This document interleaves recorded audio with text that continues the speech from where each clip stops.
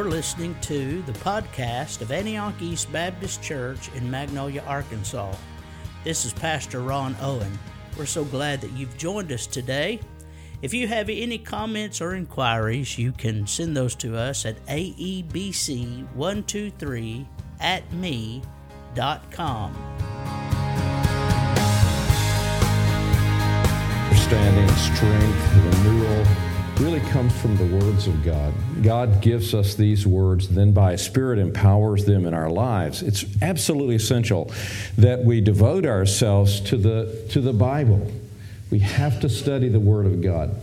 So I want to try to do my best to teach you and to illustrate what I teach so that we can really drive it home in our lives, and then to exhort you to follow up on what we're learning, all right? So let's take our Bibles then, and let's turn to the book of John in chapter 10. John chapter 10. One of the really beautiful passages in the Bible, and John is perhaps one of my first or second favorite books in the New Testament. John chapter 10 is a chapter in which Jesus Christ affirms three great things about Himself. He says, I am the good shepherd. Then He says, I am the Christ. And then He says, I am the Son of God. So these three affirmations are made in this tremendous chapter. Most of the chapter is devoted to the idea of Jesus being the good shepherd, and I want to look at that part of this tremendous chapter in John chapter 10. So we're going to read in a moment a rather lengthy portion of this text, and then I want to drive us to one particular point that summarizes the whole section. Now, before we look at this passage,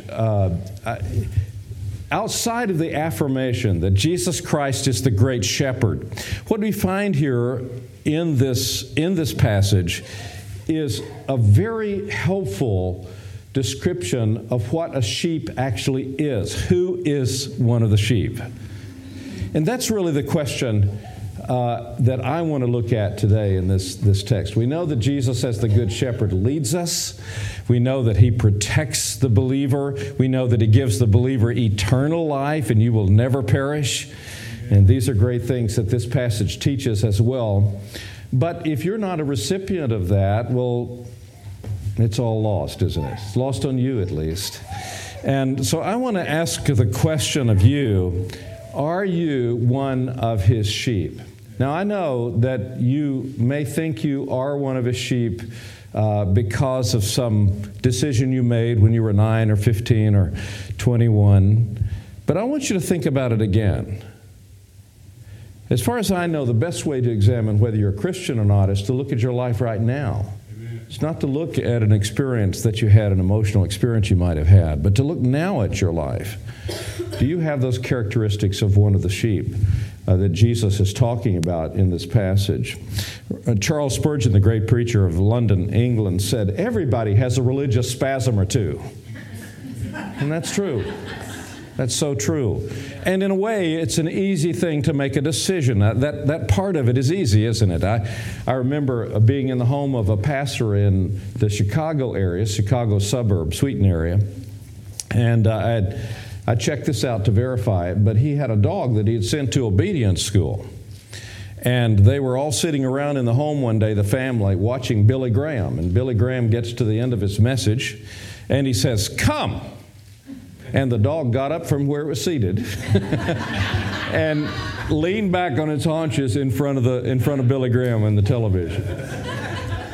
Now, I don't want to make light of a meaningful experience in your life, but I do want to say that making a decision in a way must not be everything, because there are literally millions in this denomination and in other denominations, millions of evangelical Christians claiming to be Christians who are not even darkening the doors of the church. They don't have enough interest in Jesus even to find out more of His Word or love the brethren. So I would say making a decision is an easy thing to do, but it's not the same as being a Christian. Are you one of His sheep? That's the real question we want to look at today, all right? Are you one of His sheep?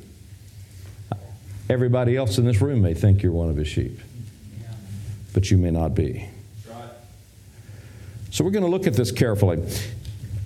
As we read through this section about Jesus as the Good Shepherd and who the real sheep is, I want you to look for three words: the word hear or listen, the word know, and the word follow. So you'll see these words repeated, and you'll see how important they are as we go through this text, all right? Hear or listen, know, and follow. In the beginning of this text, Jesus is going to talk about the folds of the sheep. In Palestine today, if you were to go over there, go to Israel today, rather, and look throughout the countryside, you'll still see these little rock enclosures that the shepherds would put their sheep into years ago. They're all crumbling down, but they're just rock enclosures, maybe the size of this room, perhaps. A large one would be. And during the day, they would actually be fairly tall, and they would put brambles and things across the top or sharp rocks to try to keep predators out of there from stealing the sheep or eating the sheep. And it usually had one opening, and it was a typical thing for a shepherd, at least one of the shepherds, to lay down across the opening there and become, in a way, kind of a door for the sheep. Do you get the idea? All right, so let's keep that in our mind. Just think of the hillsides in Israel and think about what's really going on when Jesus talks about a very familiar thing to these people. Verse 1, Jesus said, "Truly, truly, I say to you, he who does not enter by the door into the fold of the sheep, but climbs up some other way, he is a thief and a robber. But he who enters by the door is a shepherd of the sheep. To him the doorkeeper opens, and the sheep hear his voice, and he calls his own sheep by name and leads them out. When he puts forth all his own, he goes ahead of them, and the sheep follow him because they know his voice. A stranger they simply will not follow, but will flee from him because they do not know the voice of strangers." This figure of speech Jesus spoke to them, but they did not understand what those things were, which he had been saying to them. Now he gets more specific about this situation, this sheep and shepherd relationship. Verse 7. So Jesus said to them again, "Truly, truly, I say to you, I am the door of the sheep. All who came before me are thieves and robbers, but the sheep did not hear them. I am the door. If anyone enters through me, he will be saved, and will go in and out and find pasture. The thief comes only to steal and kill and destroy. I came that they may have life and have it abundantly. I am the good shepherd. The good shepherd lays down his life for the sheep. He who is a hired hand and not a shepherd, who is not the owner of the sheep, sees the wolf coming and leaves the sheep and flees. He flees, the wolf snatches them and scatters them. He flees because he is a hired hand and is not concerned about the sheep. I am the good shepherd, and I know my own, and my own know me, even as the Father knows me, and I know the Father. And I lay down my life for the sheep. I have other sheep which are not of this fold. I must bring them also, and they will hear my voice, and they will become one flock with one shepherd. For this reason the Father loves me, because I lay down my life so that I may take it again. No one takes it away from me, but I lay it down of my own initiative. I have authority to lay it down, and I have authority to take it up again. This commandment I received from my Father. Now, you know that every time Jesus spoke about almost anything, there was controversy. And in the next few verses, we see that there are accusations and controversies as normal fare for Jesus Christ. Listen to what happened. A division occurred among the Jews because of these words. Many of them were saying, "He has a demon and is insane. Why do you listen to him?" My sheep do what? My sheep Listen to me. Why do you listen to him? They said. Others were saying, these are not the sayings of a demon, of one who's demon-possessed. A demon cannot open the eyes of the blind, can he? Now, at that time, the Feast of Dedication took place in Jerusalem, John tells us. It was winter. And Jesus was walking in the temple in the portico of Solomon. The Jews then gathered around him, and they were saying to him, how long will you keep us in suspense? If you're the Christ, tell us plainly. The word Christ means anointed one, doesn't it? Usually about the anointed king. If you're the Christ, tell us plainly. Jesus answered them, I told you, and you do not believe. The works that I do in my Father's name, these testify of me. But you do not believe because you are not of my sheep. Isn't that a curious statement? You do not believe because you are not of my sheep. Seems backwards, doesn't it? My sheep hear my voice, and I know them, and they follow me. And I give eternal life to them, and they will never perish, and no one will snatch them out of my hand. My Father who has given them to me is greater than all, and no one is able to snatch them out of the Father's hand. I and the Father are one. And then the Jews picked up stones and tried to stone him. It's fitting to the text. It's fitting to what Jesus was teaching. What we're seeing in the text unfolding is the same thing Jesus is teaching, right? All right. Now, of course, you heard those words, didn't you? Those three words. And we especially find them coming together in verse 27. So I want you to look at verse 27. And I want you to say it out loud with me. I don't care what translation you have. It's going to be close enough, all right? Verse 27. Let's read it aloud with a good, strong voice. Are you ready? My sheep hear my voice, and I know them, and they follow me. All right. My sheep hear my voice, and I know them, and they follow me.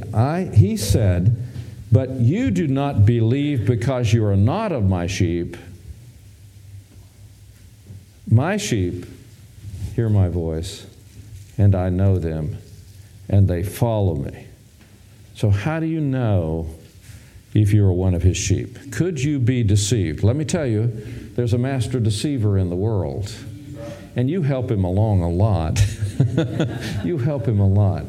But there's a great deceiver in the world, and many, many people are deceived. How do you know you're not deceived? Isn't deception believing something maybe very strongly that's not really true?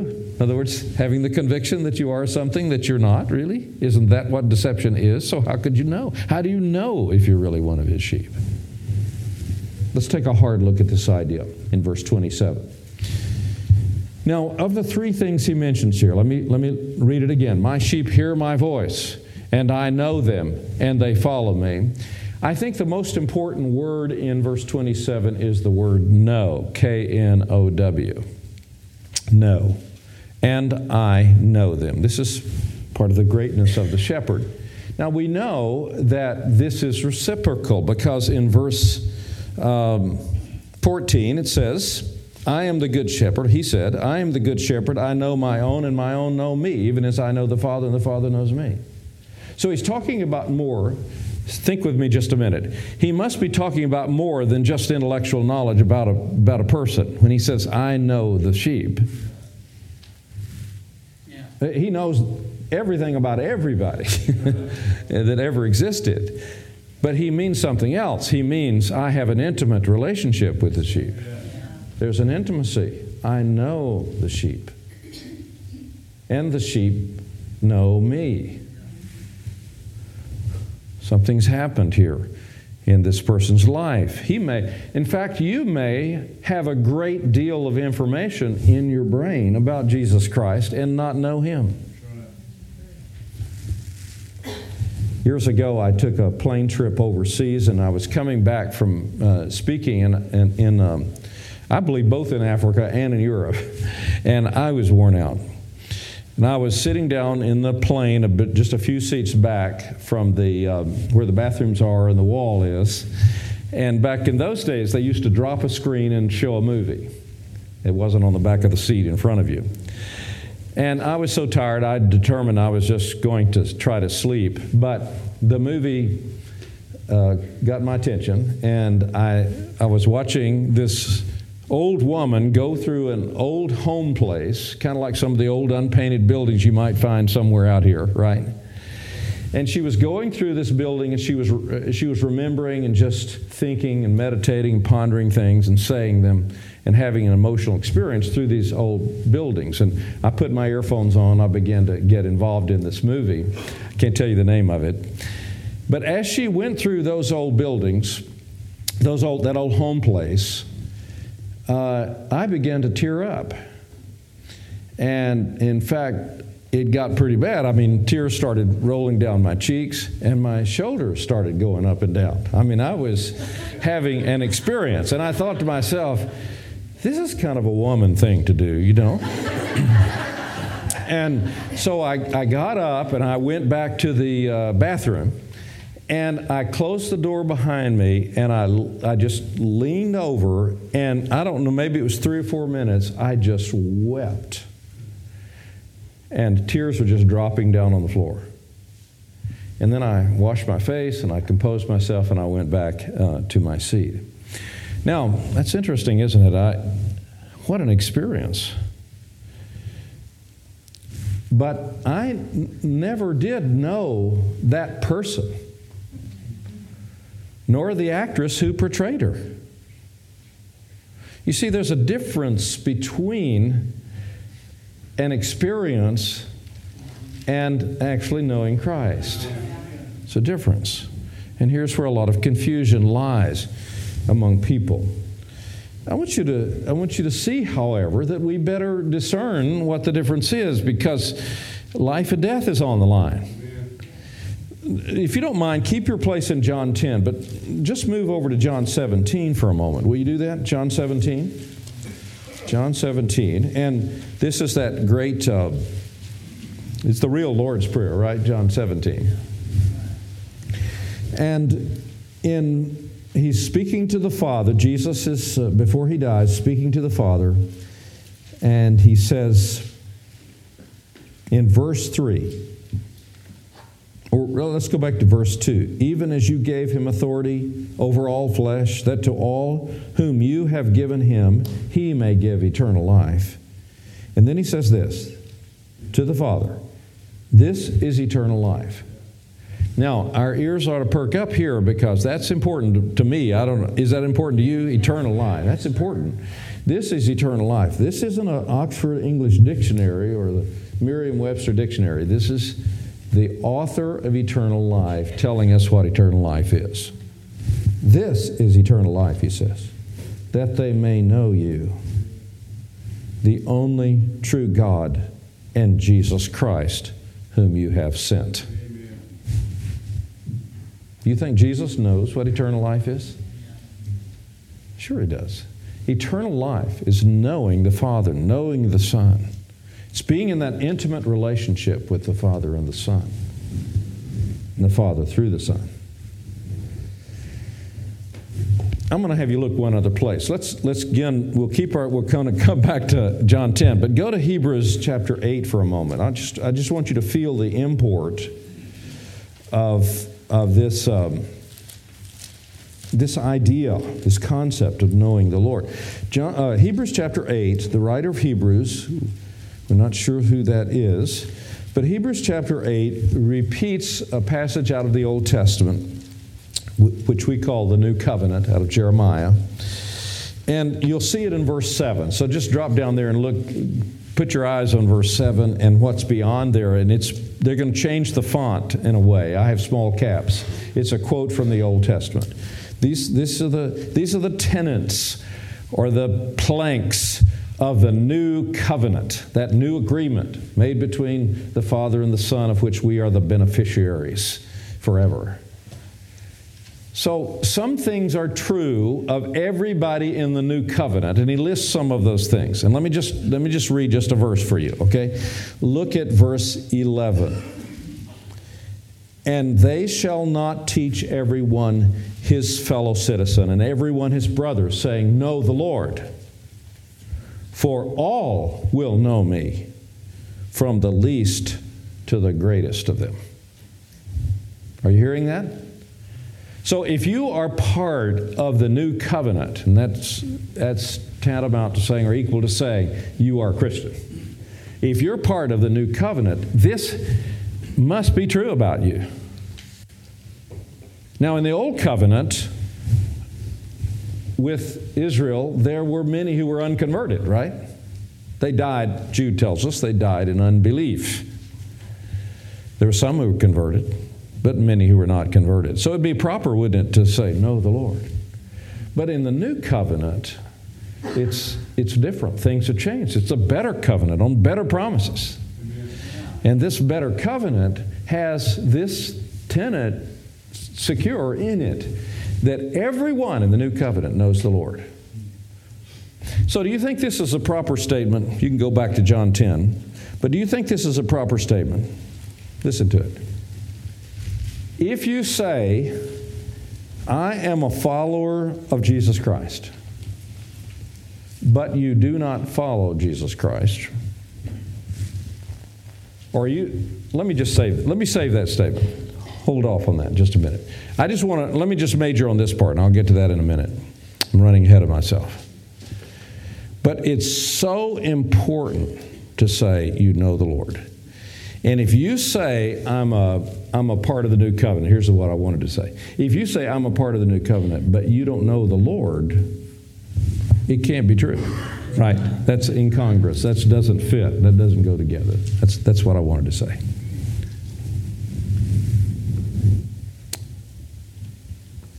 Now, how do you ever come to know Him, and how do you know if you know Him? Well, the text that Jesus gives us here, the word that Jesus gave us in John 10, verse 27, look at it again. Let's just read it again. John 10, 27. He says, my sheep hear my voice, and I know them, and they follow me. What we see on either side of this critical word know, which is reciprocal, that intimate relationship is established. What we see on each side of it is, on the one side, on the beginning side, we see a subjective way to know if you know Him. My sheep hear my voice, and I know them. On the other side, you see an objective way to analyze if you know Him. My sheep follow me. Let's look at those two things, all right? My sheep hear my voice, and I know them.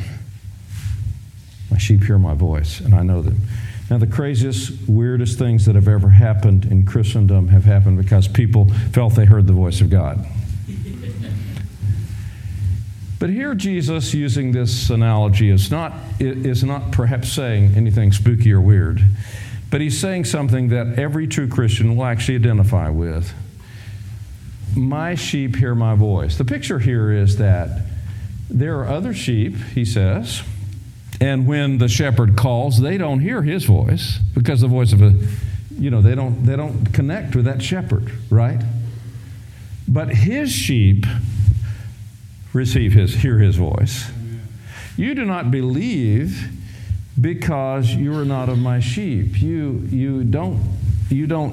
And the real Christian, the real sheep, doesn't respond to the strange voice of another shepherd. So what God is doing here is saying something, I think, very simple. He's saying that what's happening is that the person who is destined to believe and then continues to believe in Jesus Christ is a person who has been tuned by the Holy Spirit to pick up the frequency of the voice of God. There are radio waves all through this room right now, right?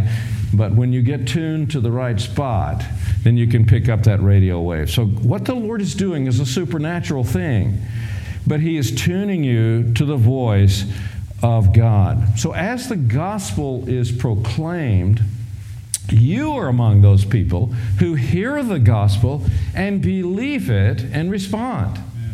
Now, I want you to know that is really strange in the world. It's very few people who do. Most people hate Jesus for the gospel. Yeah. They think He's crazy. The most religious people of the day scoffed at Him and put Him on a cross. Do you understand how strange it is to hear the voice of Jesus, to be tuned to the frequency of the gospel, to really receive that word from God and to believe it, right? That's a very unusual and supernatural thing. It's the work of God. My sheep hear my voice. My wife takes me to the airport, and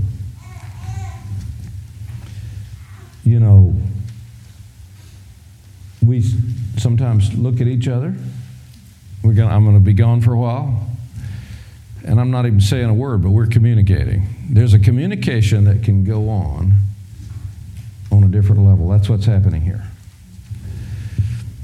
Do you remember the story of Samuel in the Old Testament? The conversion of Samuel was one of the great stories of the Old Testament. And the Lord called him, I think 3 times, wasn't it? And he got up and he went to Eli. He said, Eli, you called me. I didn't call you. Go back and lie down. And then Eli said, I think maybe the only good thing he ever said, because he was really kind of a scoundrel, to tell you the truth. But Eli said, when that happens again, it is the Lord, and you say, speak, Lord, I'm listening. Right. And that dates the conversion of Samuel as a young boy, probably between 11 and 13 years of age at the time. Now, there's a very interesting verse tucked into that chapter in which this is explained. Verse 7 of 1 Samuel 3 says this, for Samuel did not yet know the Lord.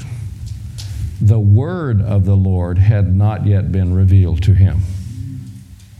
So what I'm trying to say is that hearing is connected to knowing, right? Revelation of God, revealing of himself through his gospel, so that it captures the heart and gets the affections and the allegiance of the person, is that supernatural work of God that is necessary for you to know the Lord. The word of the Lord had not yet been revealed to him. I wish I could say that I knew how to make that happen. I don't know how to make it happen. I have had the privilege of preaching the gospel all over this globe, and I cannot tell you how it happens. I can tell you something that's essentially involved, and that is the gospel. And as I preach the gospel, you know what? Here's what Paul said. He said, when I'm preaching the gospel, preaching the cross and so forth, he said, to the wise, it's foolishness. To the Greeks, it's foolishness. He calls them wise later. To the Jews, it's a stumbling block. But to the called, it's the power of God unto salvation. Right? Do you get it? So God is the one who does this. I can't make it happen. My hands are tied. You as a parent, a grandparent, do you worry about your grandkids? How do you make it happen? You can't make it happen. You can't believe for them. You cannot do that. You can live out the gospel, you can speak the gospel, but it's really up to God. But it's necessary. My sheep hear my voice, and I know them. They know me. Then let's look at that objective side for a moment. My sheep hear my voice, and I know them, and they what? Say it aloud. Follow me. They follow me. Of all the marks of a Christian in the Scripture, this is the most often repeated mark, that of obedience or following the Lord. So here's the other thing I was going to say, which is a logical statement, right? If you say, I'm a follower of the Lord, and you don't follow, can't I say, or shouldn't I say logically, that you're not really a follower of the Lord? That's right. That's right. Right. Something changes in the life of a person who believes in Jesus Christ. It changes, and it comes out of the affection and awe that is created from God pulling back the curtain and letting you know Jesus.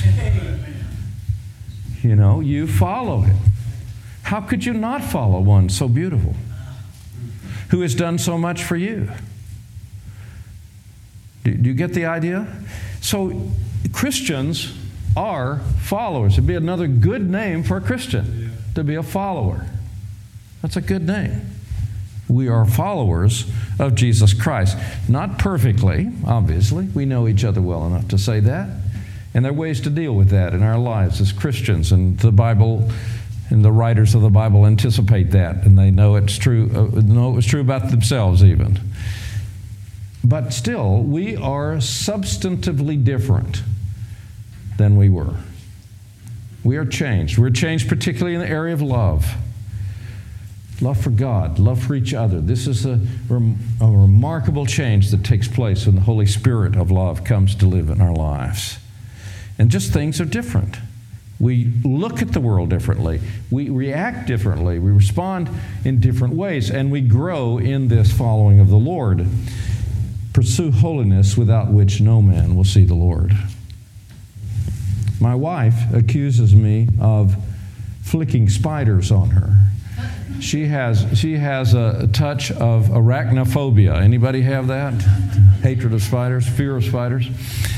Yeah, she does not like spiders. And I can't say that I'm just fond of them, but I mean, nonetheless, even from our earliest days of our marriage, it was sort of the one manly thing I could do, you know, was to take care of the spider. So as a knight in shining armor, if there was a spider, I was to be the one to dispose of it, deal with it. And one time we were out at a picnic, and we were with Christian friends. We were with our church friends. And I was over talking to a group of men. We were having a great conversation. She was having a great conversation at the concrete picnic table under the pavilion. And all of a sudden, she called me and she said, "Jim, come over here. There's a spider over here." Well, I left my nice conversation and went over to the picnic table, and sure enough, there was a little spider, about 1/4 of an inch, a little black spider. And I just reached over and I flicked the spider like that. And it just, you know, I'm pretty good. I've developed a lot. I'm trying to be humble here, but, you know, I've developed a lot of skill in this. And so she said, "You flicked it on me." I said, "No, I didn't." She said, "You flicked it on me." She was looking around all over her body. I said, "No, I didn't. I'm good at this. I know exactly what I'm doing." That guy is still probably floating out there somewhere. I mean, that was like a one would, you know what I mean? And so we finally left the picnic, and we went home, and we got dressed for bed, and we got in bed, and the lights were out, and I was dead asleep. And all of a sudden, the covers, men, have you ever had this experience? The covers just came back in one, whew, like that. It kind of lifts you off the bed, you know? And she said, and she turned on the light, and she got me awake, and guess what? There was that little spider right in the middle of the bed. So I've been suggesting that Pam take a bath every night before she goes to bed. Now, it amazes me that something so small can cause such a big reaction. But you're saying, I am indwelt with the God of the universe. And you're no different than you were before? You're just the same little religious person you were before?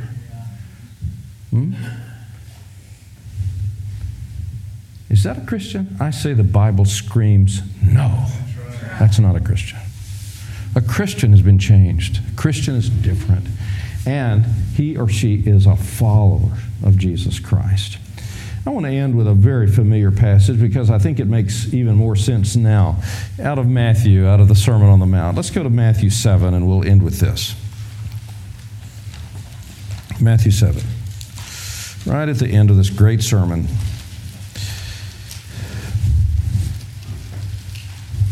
Jesus says this in verse 21. "Not everyone who says to me, 'Lord, Lord,' will enter the kingdom of heaven, but he who does the will of my Father who is in heaven." Now, let me tell you what he's not saying. He's not saying that you become a Christian by doing obedient things. But he's saying, you want to know who a Christian is? A Christian is the one who does the will of the Father. They look like the Father. They're changed. Not everyone who says to me, Lord, Lord, Master, Master, will enter the kingdom of heaven, but he who does the will of my Father who is in heaven.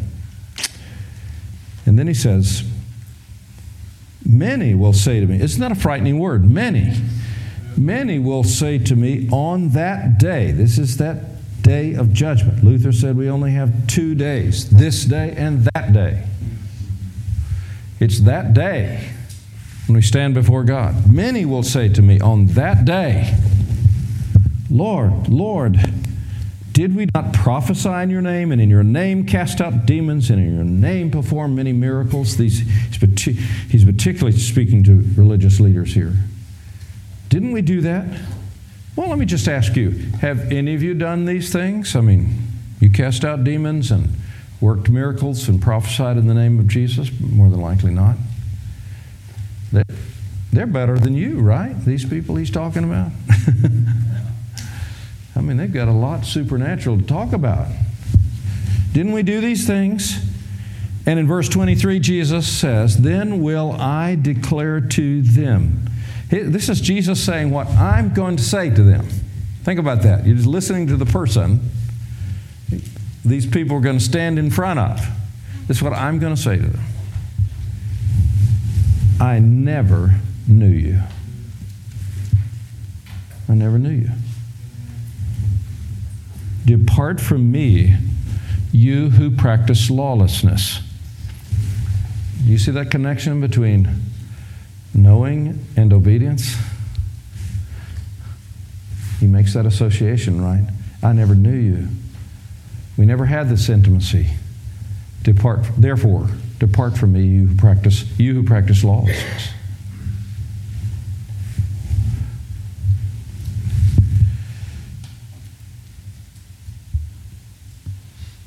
So I want to come back to my original question. Are you one of his sheep?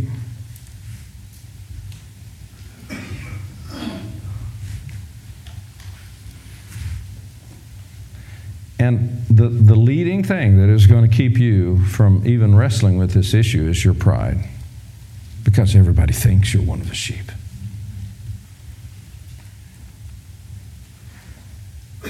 What do you do with that information? Right? Well, you know what? I can't make all the supernatural things happen that have to happen here. I can't make them happen, but I'll tell you what. If I thought I was not one of his sheep, I just think I think I would do anything to try to find out. I think I would do whatever. I would humble myself before God. Cry out to the Lord. Oh God, show me yourself. Help me see. Help me see and understand. I believe it would stir me to something, because you may think it's not too much to get excited about eternal life. You've heard those words all your life. But it's everything. It's everything. And this period of time is a wisp. And it's over. Are you one of his sheep?